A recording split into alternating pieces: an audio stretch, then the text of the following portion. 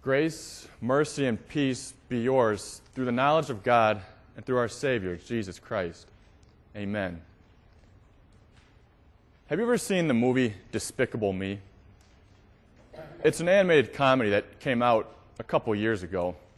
And in the movie, the villain, Dr. Gru, is constantly trying to get approval from other people. He wants to be recognized or remembered as the world's greatest supervillain. So he decides to plan the heist of the century. He plans on stealing the moon.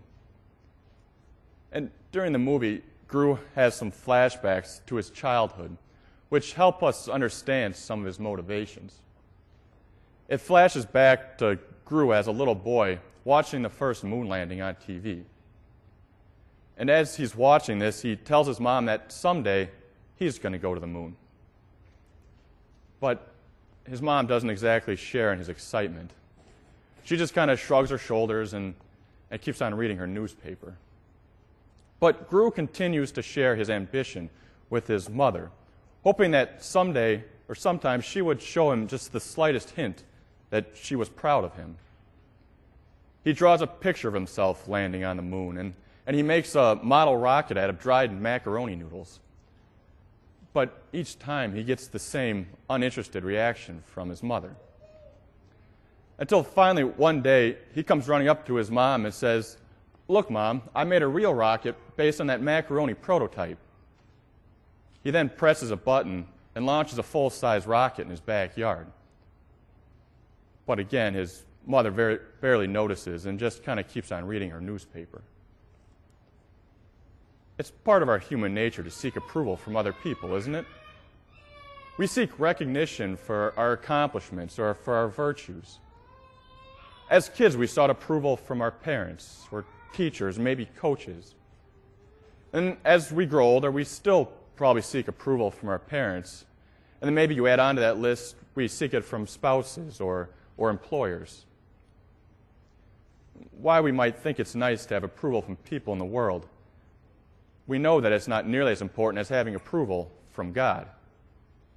After all, He's the one that created us. He's the one that we're going to stand before on Judgment Day.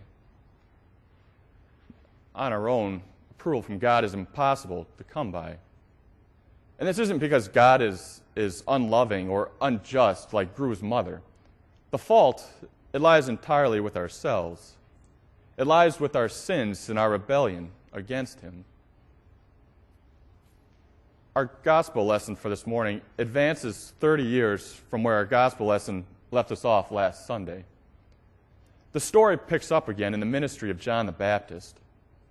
The prophet who was foretold by Isaiah was preparing the people for the coming Messiah. He was living out in the barren wilderness, the rolling badlands surrounding the Jordan River. And this was a place that was really unfit for anyone to live. It had excessively hot temperatures in the day, and the soil was just chalky and covered in rocks. But despite this, John was out there living off the land, and he was denying himself of all the finer luxuries of life. He enjoyed a diet consisting mostly of grasshoppers and wild honey, and he wore a robe made of camel's fur. And while this might seem strange to us, it wasn't unusual for one of God's prophets in the Old Testament to dress or live this way. But in spite of John's rough appearance, he was gaining many followers. We are told that multitudes of people came to John to be baptized and to confess their sins. They made that trip out in the desert to confess their sins and be baptized by him in that river.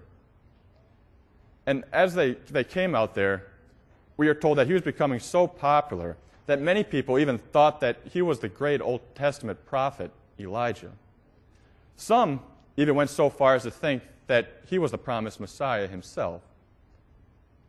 But John wasn't there to draw attention to himself. He was there to prepare them for the coming Savior. He was there to point ahead to Christ.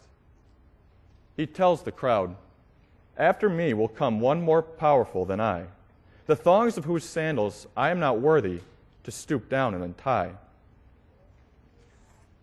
John's power to baptize and to announce the forgiveness of sins, that didn't come from his own strength or his own power. It came from that powerful message he was preaching. It came from that message of the one coming. John wanted them to raise their expectations to a power and a strength far above his own. As John was out there teaching and preaching to the people, we are told that Jesus came from Nazareth. Jesus was likely living the common, ordinary life. He was probably working in his earthly father's carpentry business. Scripture doesn't tell us a whole lot about Jesus' life between his birth and now. But on this day, when the time was right according to God's plan, Jesus came to John to be baptized. And the account of this story, this event in Matthew, tells us that at first, John strongly opposed to this idea. John knew who Jesus was. He was preaching it to the people. He had no sins. He was the perfect Son of God. Why would Jesus have any need to be baptized? John might have even thought that Jesus was making him look a little foolish. Oh, come on, Jesus, I just talked you up. I just told these people that I wasn't worthy to untie your sandals. And now you want me to baptize you? This should be the other way around. I'm the sinner here. How can I baptize you just like I've done for all these other sinners? But this baptism was not like the other baptisms that John had officiated. This baptism was to be the inauguration of Jesus into his earthly ministry. And it was a fitting way for Jesus to begin his ministry by being baptized just as sinners are. The perfect Son of God chose to put himself by the side of all sinful mankind, the ones for whom this sacrament was ordained. This is exactly what he came to do as our mediator. He came to live among sinners. Though he himself had no sins, he came to identify himself with sinners. He came to give himself to the work of bearing our sins. And that this baptism was something different and special from all others, it's obvious from what happens next. We are told that the heavens opened up and that the Holy Spirit came down upon Jesus in the form of a dove. And then we see that God himself, God the Father, spoke from heaven. He said, "You are my Son, whom I love. With you I am well pleased." With these words and actions, God is testifying to Jesus as his beloved Son.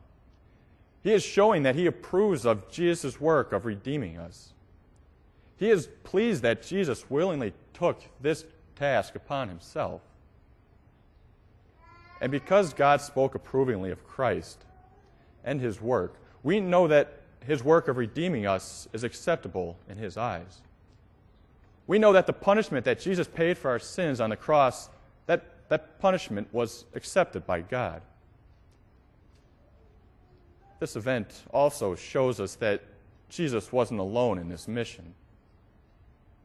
Not only does the Son love us enough to come to earth and to suffer and die for us, but we see that the Holy Spirit, he loves us too.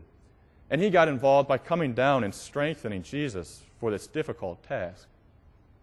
And we see that God is so well pleased with all of this. He is so well pleased that Jesus took this work upon himself, that he redeemed us, that he opened the heavens to proclaim it. The one true God, the Holy Trinity, the Father, Son, and Holy Spirit are now launching the great climax of his plan of salvation. The most momentous days the world has ever known, the 3 years of Jesus' ministry on this earth, that ministry that culminated in his crucifixion, his resurrection and ascension, that ministry is about to begin. Satan's power and dominion are doomed. The world's redemption is at hand. John was obviously well known for his work of baptizing. We see that it became part of his title. But it's not as though John was out there performing some sort of drive-through baptism service. He was also a strong preacher of repentance. He was only baptizing the repentant sinners. A repentant heart hates sin, and it strives to be rid of it. Put yourselves in the shoes of a parent whose young child got into their medicine cabinet. And when he was in that cabinet, he swallowed some of their prescription pain medication, and so much of it that the overdose of the medicine was poisoning his body. Would you think to yourself, well, that's not good. I should probably get him to the hospital. I'll be sure and do that as soon as my show's over. And imagine that when you get to the hospital, the doctor tells you that your child's stomach needs to be pumped immediately. You need to get that poison out of his body. Would you tell the doctor, I don't know, that seems a little bit drastic. That sounds like it might be kind of uncomfortable for my child. How about you give me a couple days to think about it? No, you would get your child to the hospital immediately. Your number one priority would be getting that poison out of his body. Sin is poison to our spiritual lives. Sin needs to be removed from our lives. The repentant sinner doesn't put off removing sin until a more convenient time. The repentant heart sees sin's danger. It sees its ugliness, and it turns from it. It turns and it goes the opposite direction. But repentance is more than just a turning from sin. It's also important what we're turning to. The repentant sinner turns to the forgiveness that is found in Christ's redeeming work. Jesus is the cure to sin's poison. We know that on our own we can't make up sins. We know that we can't possibly earn God's forgiveness. And we know sins deserve eternal punishment in hell. And so on Jesus, that one who suffered hell for us. This is exactly what he came to earth to do. This is what his 3-year ministry was all about. He came to show mercy to sinners. He came to show compassion to the adulterers, the cheating tax collectors, to the criminals. He came to show compassion to the poor, low sinners in society that no one else would. And we're in the same boat as these sinners. In fact, the Apostle Paul confessed, the chief of sinners. Our sins condemn us just as they do the prostitute or the criminal. But at the end of Jesus' 3-year ministry, we see that he showed us the ultimate compassion.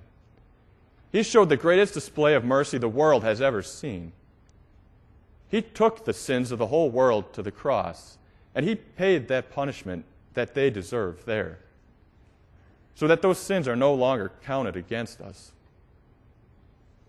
Jesus wasn't baptized for the forgiveness of sins.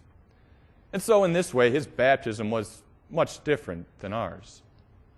But there are still some similarities.